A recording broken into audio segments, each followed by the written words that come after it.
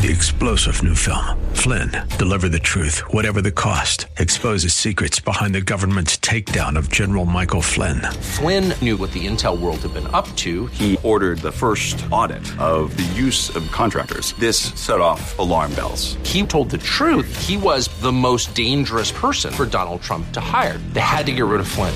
Flynn, deliver the truth, whatever the cost. Available now. Watch it today. Go to salemnow.com. salemnow.com. The views and opinions expressed by Rob Black and his guests are not necessarily those of KDOW or its management, owners, or advertisers and should not be construed as legal, tax, or investment advice. Always consult with the appropriate advisor before making any investment or financial planning decision. I'm Rob Black, talking all things financial, money invested, and more. One of the most important things for me is to take care of my children. Today, they're finishing school. Super proud of him. Left a nice little letter for him. I think that kind of stuff is super cool. I've got a friend who's got a kid who's in preschool, and he's stressed. He's teaching his kid Chinese. He's teaching his kid Japanese. He's teaching his kid about 80s bands. He's always constantly teaching his kid. I'm like, I don't think you need to do that. Just enjoy them. Kids remember stress. They don't remember everything, but they remember stress. So my whole goal is, as a parent, is to get my kids to 21 years old, pay for college, whatever college they want to go to. I'll do it. I'm good with that. But to give them lessons that they can, be a better person. And I think millennials are that, and I think Generation Z will be that too. I don't think they're going to feel the stresses of the 80s and 90s and stuff that we all went through. So part of my budget is their future. I build that in. I stress over it. I'll probably die a little early. And they'll probably go, well, Dad didn't have to die early. And I probably don't have to die early, but I want to take care of them, if that makes any sense. We all have different goals and different issues. My mother had 6 kids, which, stop and think about that for a second. And there was a miscarriage in there too. She was pregnant for over 5 or 6 years of her life. That's crazy. And her goal, she didn't have a goal. She raised good kids. She protected us from our dad, who kind of got into the military. He didn't have parents. He was an orphan, drank too much. He wasn't emotionally there. Oddly enough, I'm not emotionally there. I try to be. And with kids, you tend to find that. But we all have different goals with our money. Now, for me, I get enough of your emails, and I work in the field enough to know it's not easy out there to be 18 to 21-year-old and entering the job market. Jobs aren't glorious at this point in time. I was lucky. I was stupid, and I started my own company. And I was like, well, I'll start my own company. And I was really good at writing plays. I was really good at writing TV shows, and I made good money doing it. And the next thing you know, I was like, well, how do I invest this money now? And I was better than the broker that I got in New York. And he's like, why don't you intern for me this summer? I'm like, sure. So I started working basically for free, and I was better than him at it. And at one point in time, I hear the song Salisbury Hill by Peter Gabriel, and it changed my life because I heard it for a different way than I'd ever heard it before. I heard me in it, and it changed me. So I literally left. That night, I was like, I'm quitting my job.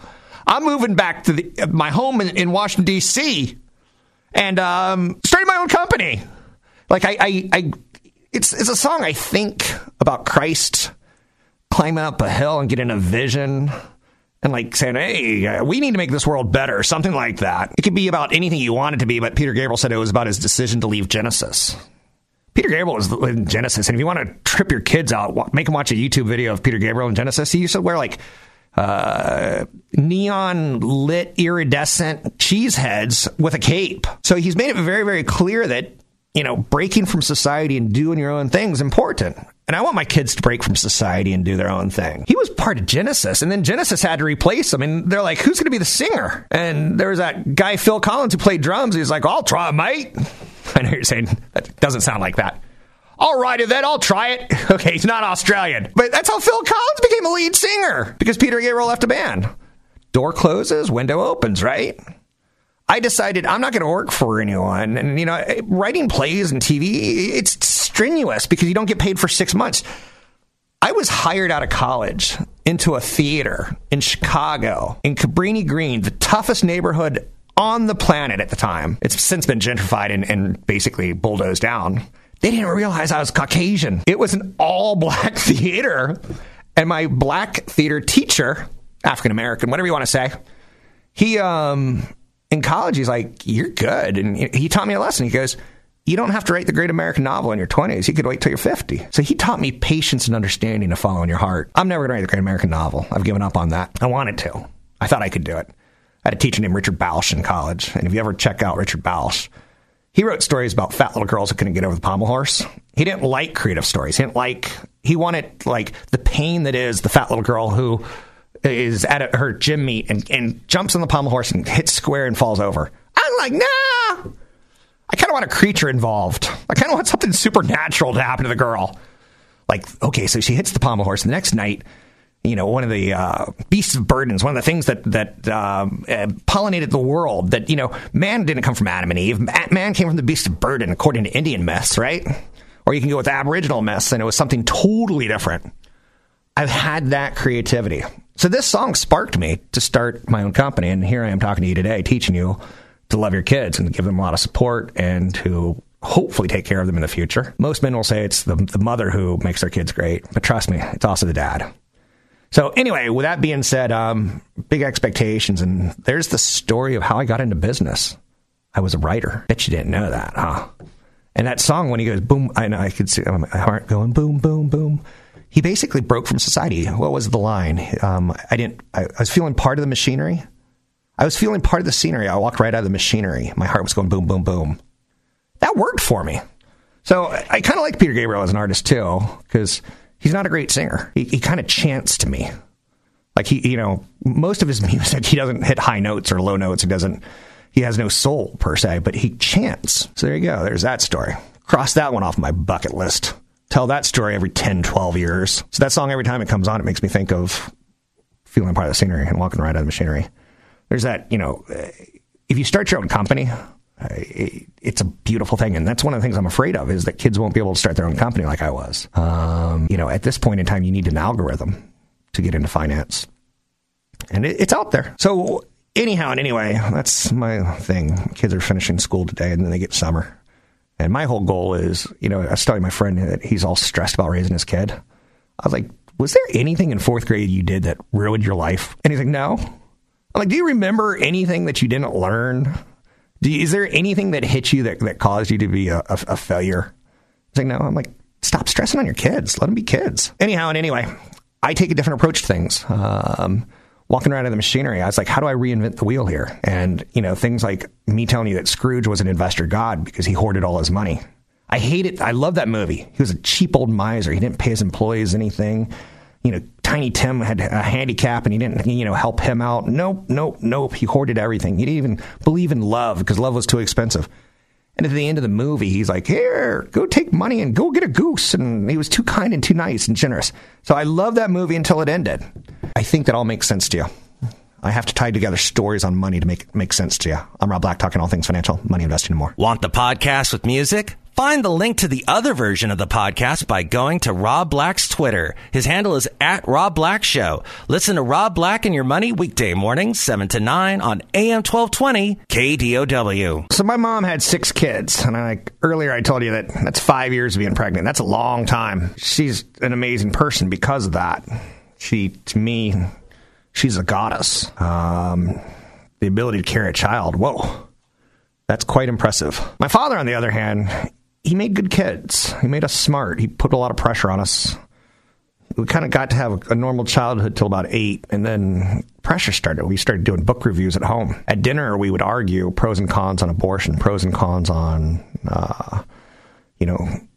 segregation, pros and cons. And one night you were pro something, the next night you were con something.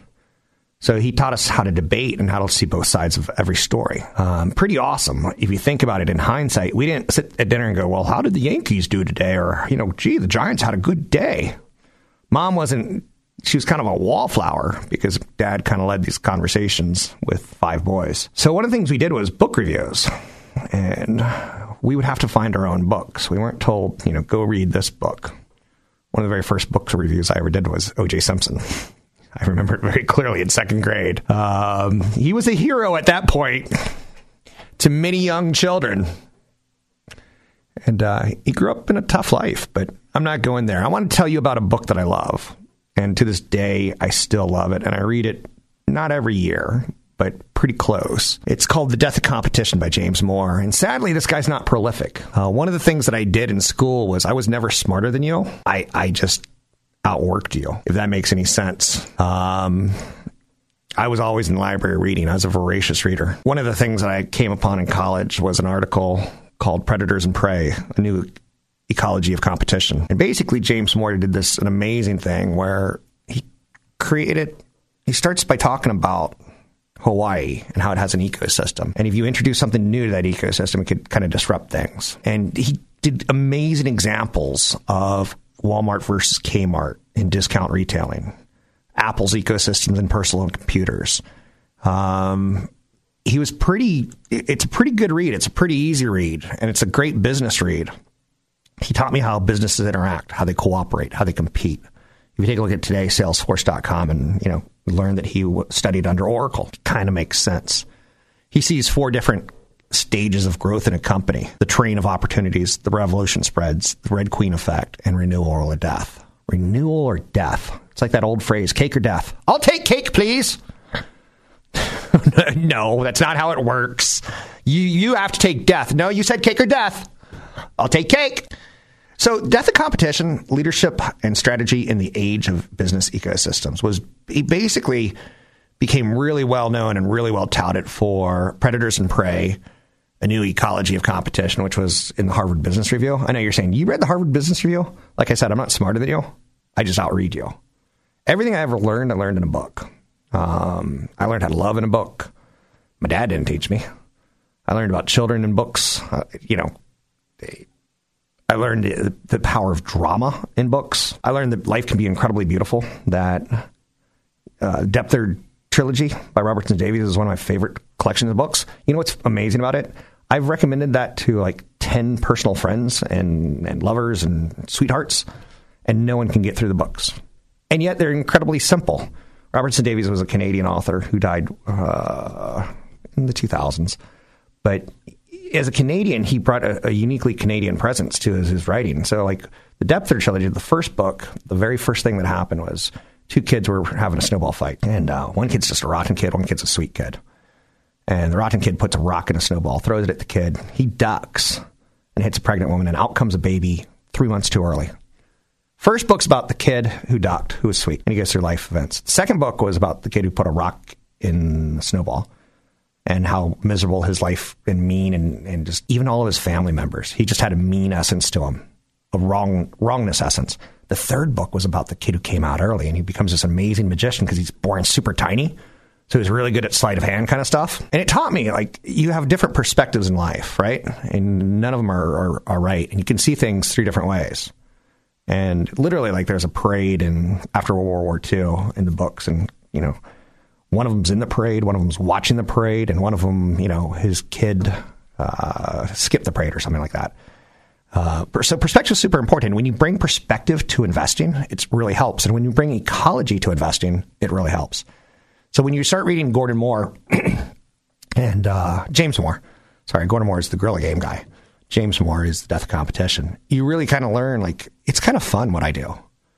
When you start comparing, IBM, boy, did they mess it up. In the 60s, they had it all. They were the supercomputer power company that was going to change the world. And they didn't really want to do it. They just wanted to be the guy in suits who show up and fix things. So they ask a little company, Intel, hey, can you make a processor for us? And Intel's like, sure, we'll do that. And they ask Microsoft, hey, can you put a software that we can put on our mainframes and our computers that we sell? And Microsoft's like, yeah. And IBM's like, we're not going to pay you any money. We're going to pay you shillings. I know you're saying, what's a shilling? Shekels. Let's go shekels. In honor of someone. I don't know who, but in honor of someone. So IBM messed it up. They could have controlled the computer market. They could have dominated. To this day, it would be Microsoft plus Intel if they wanted it to. But no, they blew it. So it was all about they weren't competitive enough, and they didn't see where that went. Walmart versus Kmart. Kmart was well known in the 60s and 50s of Kmart is in New York City and Chicago and Los Angeles. And Walmart's in like podunk hick towns. And Walmart went after everything that Kmart left on the ground, and then they set up a great network of distribution. And because they had a better distribution network, and Kmart kind of relied on Harvard students to like say, we need more inventory, and we think the hot fashion this year is going to be this. They were wrong more often than not. Flash forward 20, 30 years, and Walmart ate Kmart like a donut hole. So anyway, if you want a good book that I recommend, you may not like it as much as I do. Ford versus Chrysler, Walmart versus Kmart, IBM versus Intel and Microsoft, Apple versus Microsoft. It's all in there. It's The Death of Competition by James Moore. Catch Rob Black and Rob Black and Your Money live on the Bay Area airwaves, weekday mornings from 7 to 9 on AM 1220 KDOW and streaming live on the KDOW radio app or KDOW.biz. So this song's called Nothing Breaks Like a Heart, and it's by Mark Ronson, featuring Miley Cyrus. I don't know where that all started happening in music, because trust me, I'm not that smart, but I do like a good story. And Mark Ronson, his father was famous, and musicians would come by his house all the time. So as a kid, he got influenced by musicians. And he's an amazing producer, and he rarely takes credit. He was the guy who wrote that song that won the Academy Award last year with Bradley Cooper. You may have heard of him. And Lady Gaga. That's his. This is his. I think he's prolific, and I think he's fun. And if you ever hear him talk, he grew up in Manhattan. I could have this wrong, Long Island, but he's English. So his accent is just something you can't understand and pick up. He's worked with some amazing bands. Lily Allen, Adele, Lady Gaga, Amy Winehouse. That whole Amy Winehouse phenomenon was his. He did all that music, and she was just featuring it. She was good at it. She died way too early. He did that Bruno Mars song that, was the song of the year a couple years ago. So talking about influencing people that you bring over to the house, it's pretty powerful stuff. With that said, I'm kind of going kind of wacky on you today, and I kind of get it. One of the very first things I knew, I grew up overseas a lot, so we didn't have TV, so I read a lot. We didn't have the internet, so I read a lot. We didn't have much to do except for explore foreign countries, which was great. And my producer just walked out of the studio. I could say any dirty word I want to right now. Kidding. Nothing. So one of the very first books that I ever read that I remember hitting me was Neuromancer by William Gibson. And he used the word cyberspace, and we didn't know what the word cyberspace was, but it goes back to the 1940s, early 50s. A mathematician named Norbert Wiener wrote, "The future offers very little hope for those who expect that our new mechanical slaves will offer us a world in which we may rest from thinking. Help us they may, but at the cost of supreme demands upon our honesty and our intelligence." That was Norbert Wiener, God and Gollum in 1964. Mathematician. So he came up with the word cyberspace, and it probably goes back to the French as well. But brief history of the internet, I think the military did a really good job of creating the internet on a lot of levels. Computers have been around for thousands of years, whether you look at it as an abacus or a Jacquard loom that led to the punch card technology, and IBM kind of dominated that. Computers became permanently networked. I think around 1960s is when we kind of could say the modern computer. But we're slaves to machines, and computers were a big part of World War II. Where military technology created the first steps into computer networking, creating what ultimately becomes, I think, called Millinet, something like that. Technology development, was academic and business, but it was also well funded by the United States Army. ARPA, the Advanced Research Projects Agency, is created the Defense Department in response to the 1957 Sputnik launch. So it's all about the dirty Russians and the race to space and having nuclear capacity and knowing what to do with that. But yeah, my first introduction into cyberpunk or into cyberspace, William Gibson, Neuromancer. And to this day, it holds up quite well. I think Gibson, did he do the Blade Runner movies or books? Yes, I just said that. Kids today, they don't know what books are, right? But they know what movies are. Oh, one of my favorite moments in the history of the internet was Y2K. And if you were born in the 90s, you probably didn't appreciate this, but the world was pretty fearful that suddenly they weren't going to get Social Security checks after the year 2000. Suddenly, things like Social Security couldn't be computed because computers were based on two numbers for years of what year were you born. And there were businesses that started up, and I was invested in some of these businesses that would go into a company and change all their code because they were coded incorrectly. And Y2K, planes were supposed to fall out of the buildings. A lot of people were thinking, this is probably not a good year to be in New York City at Times Square because something could go wrong on Y2K. Isn't that funny? I don't know if you remember that, but I certainly do. And it was called Milnet, the military branch of the internet.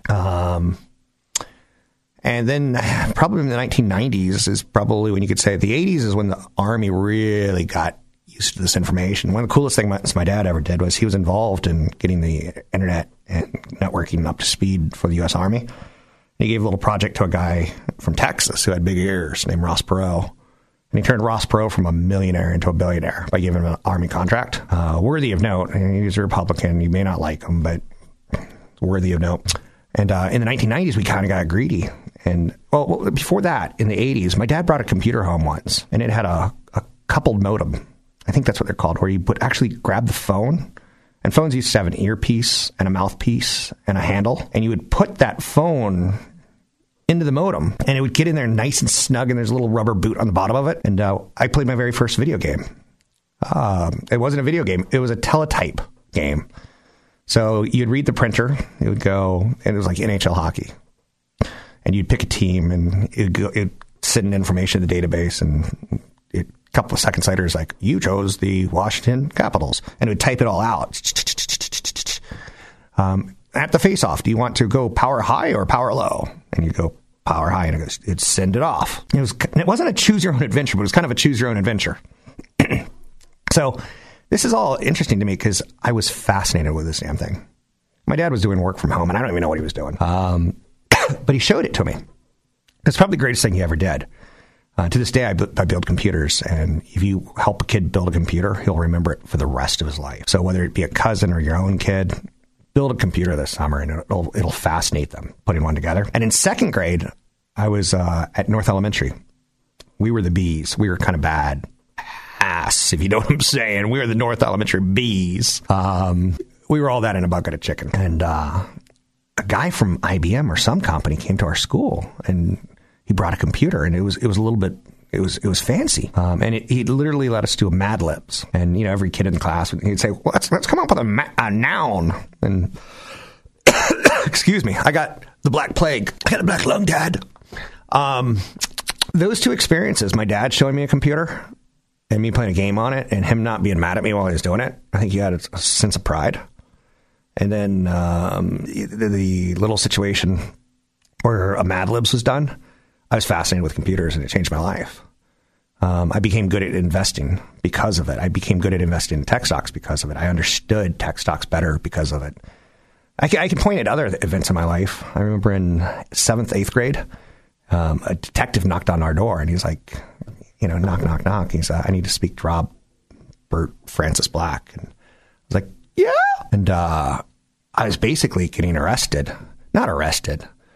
That's too dramatic. But I basically worked on some code and some ideas it was called black box freak technology. So you can basically get free phone calls, which is pretty fascinating because when you're in 7th grade, who do you need to call? But calls were expensive then. If you had a friend in California, and I didn't have a friend in California, it cost you $1 a minute or something like that. So and the detective's like, you know, you're in a lot of trouble. And he said, name 5 people. And I was a rat, and I named 5 people fast, you know, who were all involved in basically we came up with a software that would do dial tones. And you don't remember this, but when you used to have a phone that you'd pick up off the wall, it had the 12 keys, the 1, 2, 3, 4, 5, 6, 7, 8, 9, 0, pound, and hash. They made tones. Beep, beep, beep, beep, beep, beep, beep. And you could actually call into a MCI Sprint. It was MCI back then, but you could actually call into an MCI satellite and get in for free phone calls.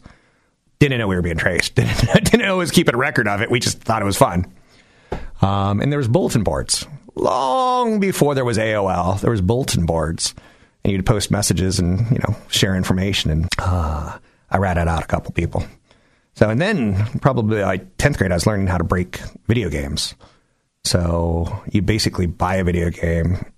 You could learn how to break it, put a software patch into it, put it on your computer and keep it and return the game kind of thing. Or you can make a copy of it on a floppy drive. Oh, floppy drives, 5 1/4 Do you guys remember 5 1/4s and 3 1/2s? Oh, they were not good. It's a bad memory for me. But yeah, so I kind of was a hacker. And I had the best name ever, the Black Hack. So I started taking business classes in high school, and I had a teacher teach me about COBOL. And she loved COBOL. She was one of those, COBOL enthusiasts. There's BASIC, there's COBOL, C++. Things haven't really changed all that much. But COBOL was a pretty hardcore, easy to learn language. So for the final report of the year, because she loved it so much, I did a report called COBOL, the dead language. I intentionally tried to piss her off. And I was actually pretty good at the presentation. Like, I walked around the room and everyone was laughing. I was giving people massages while I was speaking. But that's a little history of me and the internet. And it starts with William Gibson and Neuromancer. And it ends with me being a jerk to a teacher who later I went back to and told her she was a great teacher and, changed my life for the better and got me into business. Anyhow, and anyway, I'm Rob Black, talking all things financial, money, investing, and more. Build a computer with your kid this summer. I'm Rob Black. Don't forget, there's another hour of today's show to listen to. Find it now at KDOW.biz or on the KDOW radio app. Boom shakalaka! I'm straight out of Compton. Not so much. I come from a military family, but I did come to California. And when I came to California, one of the things I learned was Trader Joe's 20 years ago. It wasn't an East Coast phenomenon yet. It's become one. Trader Joe's introduced supermarket innovation into a business that doesn't have a lot of innovation. They had the most amazing thing, and you can go back to 1958 and Joe Colombo. He's Trader Joe. There's a real Joe, and he basically did a small chain of convenience stores in Greater Los Angeles. And it was called Pronto Market. He saw a lot of competition from a little chain called 7-Eleven. 7-Elevens are everywhere. They're like cockroaches on the East Coast. They're everywhere. If you've seen one, there's a million, right? But Trader Joe's kind of was a play off a tiki restaurant, Trader Vic's. And it kind of was able to differentiate them. But I know Trader Joe's, my first exposure was $2 Chuck. Now, keep in mind, on the East Coast, we had like Boone's Farm wine, which if you drank enough of it, it was like $1.99. It was like grape juice with lots of alcohol in it. It made you blind. It's just a myth. Something else made me blind, but it wasn't Boone's Farm wine. But Boone's Farm wine is awful stuff. And out here they had something called $2 Chuck. I'm like, I bet it's awful. It's got to be like Boone's Farm. No, not so much.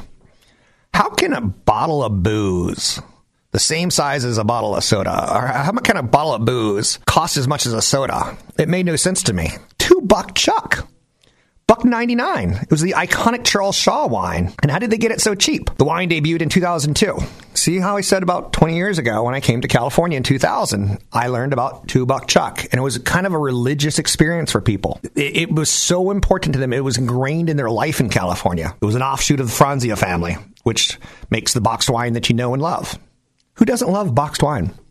Bronco wine, which makes Charles Shaw, grown in the San Joaquin Valley in California, is cheaper than growing in fancier Napa or Sonoma. And it's kind of like that Wine Country movie where, yeah, I'm dropping the name of it. Ugly guy, beautiful woman. It's neither here nor there. But it was based in an offshoot of California, not very famous like Sonoma or Napa. And if you're drinking Sonoma or Napa wines, good for you.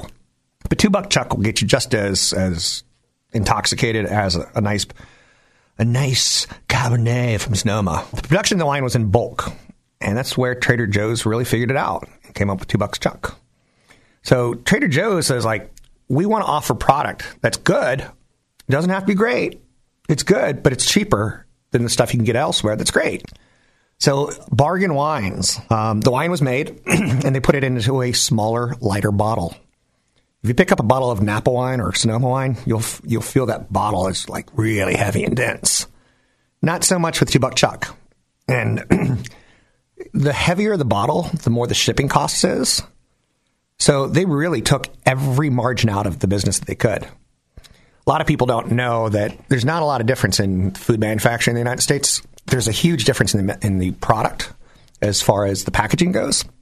And that goes for things like generic drugs versus prescription drugs. The prescription drugs, and this is where the pharmaceutical companies are kind of evil, they do a lot of branding and they do a lot of marketing. And you're like, I want Viagra because I saw that commercial. I want Silas because I saw that commercial. And there's generic versions of those, and they're way cheaper, and it has the same active ingredient. And if you're wise, you go with the generic stuff. Now, I'm not going to sell you on the idea that cheaper is better. I know that. I'm going to tell you that honey roasted nuts from Trader Joe's are probably just about the same as honey roasted nuts from Safeway, just about the same as honey roasted nuts from Whole Foods. But most people, they don't want to admit that. With that said, I know a lot of mothers, and you're saying, where's this going? Is this sexist? Be careful. This #MeToo thing. Don't do it. I know a lot of mothers who are religious about Trader Joe's and getting their groceries. It goes back to my mother, and my mother wasn't, I never saw a Trader Joe's in her life. But my mother was on a budget, and her budget was X amount of dollars for groceries. If you have a budget, you go to Trader Joe's. If you don't have a budget, you go to Lenardi's or Whole Foods. You know, I knew people in the 2000s going to Whole Foods, and it got the nickname Whole Paycheck because it took a whole paycheck. You came out with a bag of groceries, and it was like $120 for a bag. And you're like, well, how did I do that? Well, you just bought goose pate that was massaged by a sommelier from Napa. Very, very fancy goat cheese. Goat cheese at Trader Joe's is just as good. You probably can't tell the difference in a blind taste test. Ooh, that would be fun. We should do a blind taste test on this show. We could do the Beyond Burgers, the fake meat versus the real meat, the fake chicken nuggets versus the real chicken nuggets. Where's the beef? Clara Peller and Wendy's. Man, I miss her. She's dead, but she left an iconic image. And, you know, Wendy's always had this thing where they were kind of like the poor man's Burger King. No, they weren't the poor man. They had the square burger. They had the fresh burger. They had never frozen patties, right? They had their angle. And it took Clara Peller to basically make fun of a McDonald's burger. It wasn't a McDonald's. It was probably like a McRonald's because you can't actually say the name of the company. And it took her marketing. Do you see how much life is about marketing and packaging?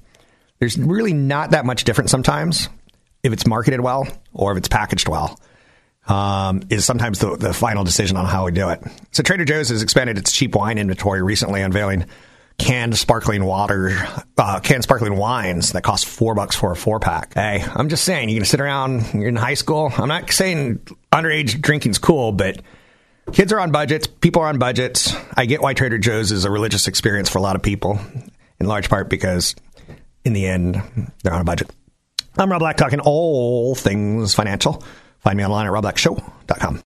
3-star General Michael J. Flynn, head of the Pentagon Intelligence Agency, knew all the government's dirty secrets. He was one of the most respected generals in the military. Flynn knew what the intel world had been up to. He understood its funding. He ordered the first audit of the use of contractors. This set off alarm bells. The explosive new documentary, Flynn, Deliver the Truth, Whatever the Cost, uncovers the facts behind this scandal. Flynn told the truth. He was the most dangerous person for Donald Trump to hire. I find out the worst enemy that I'm going to face in my life is right here in America. They took my assessment and they wanted me to change it. And I was like, I'm not changing it. They had to get rid of Flynn. With in-depth interviews, archival footage, and never-before-seen personal records of the man behind the headlines. I just felt like I was drowning. Flynn, Deliver the Truth, Whatever the Cost. Available now. Watch it today. Go to salemnow.com. salemnow.com.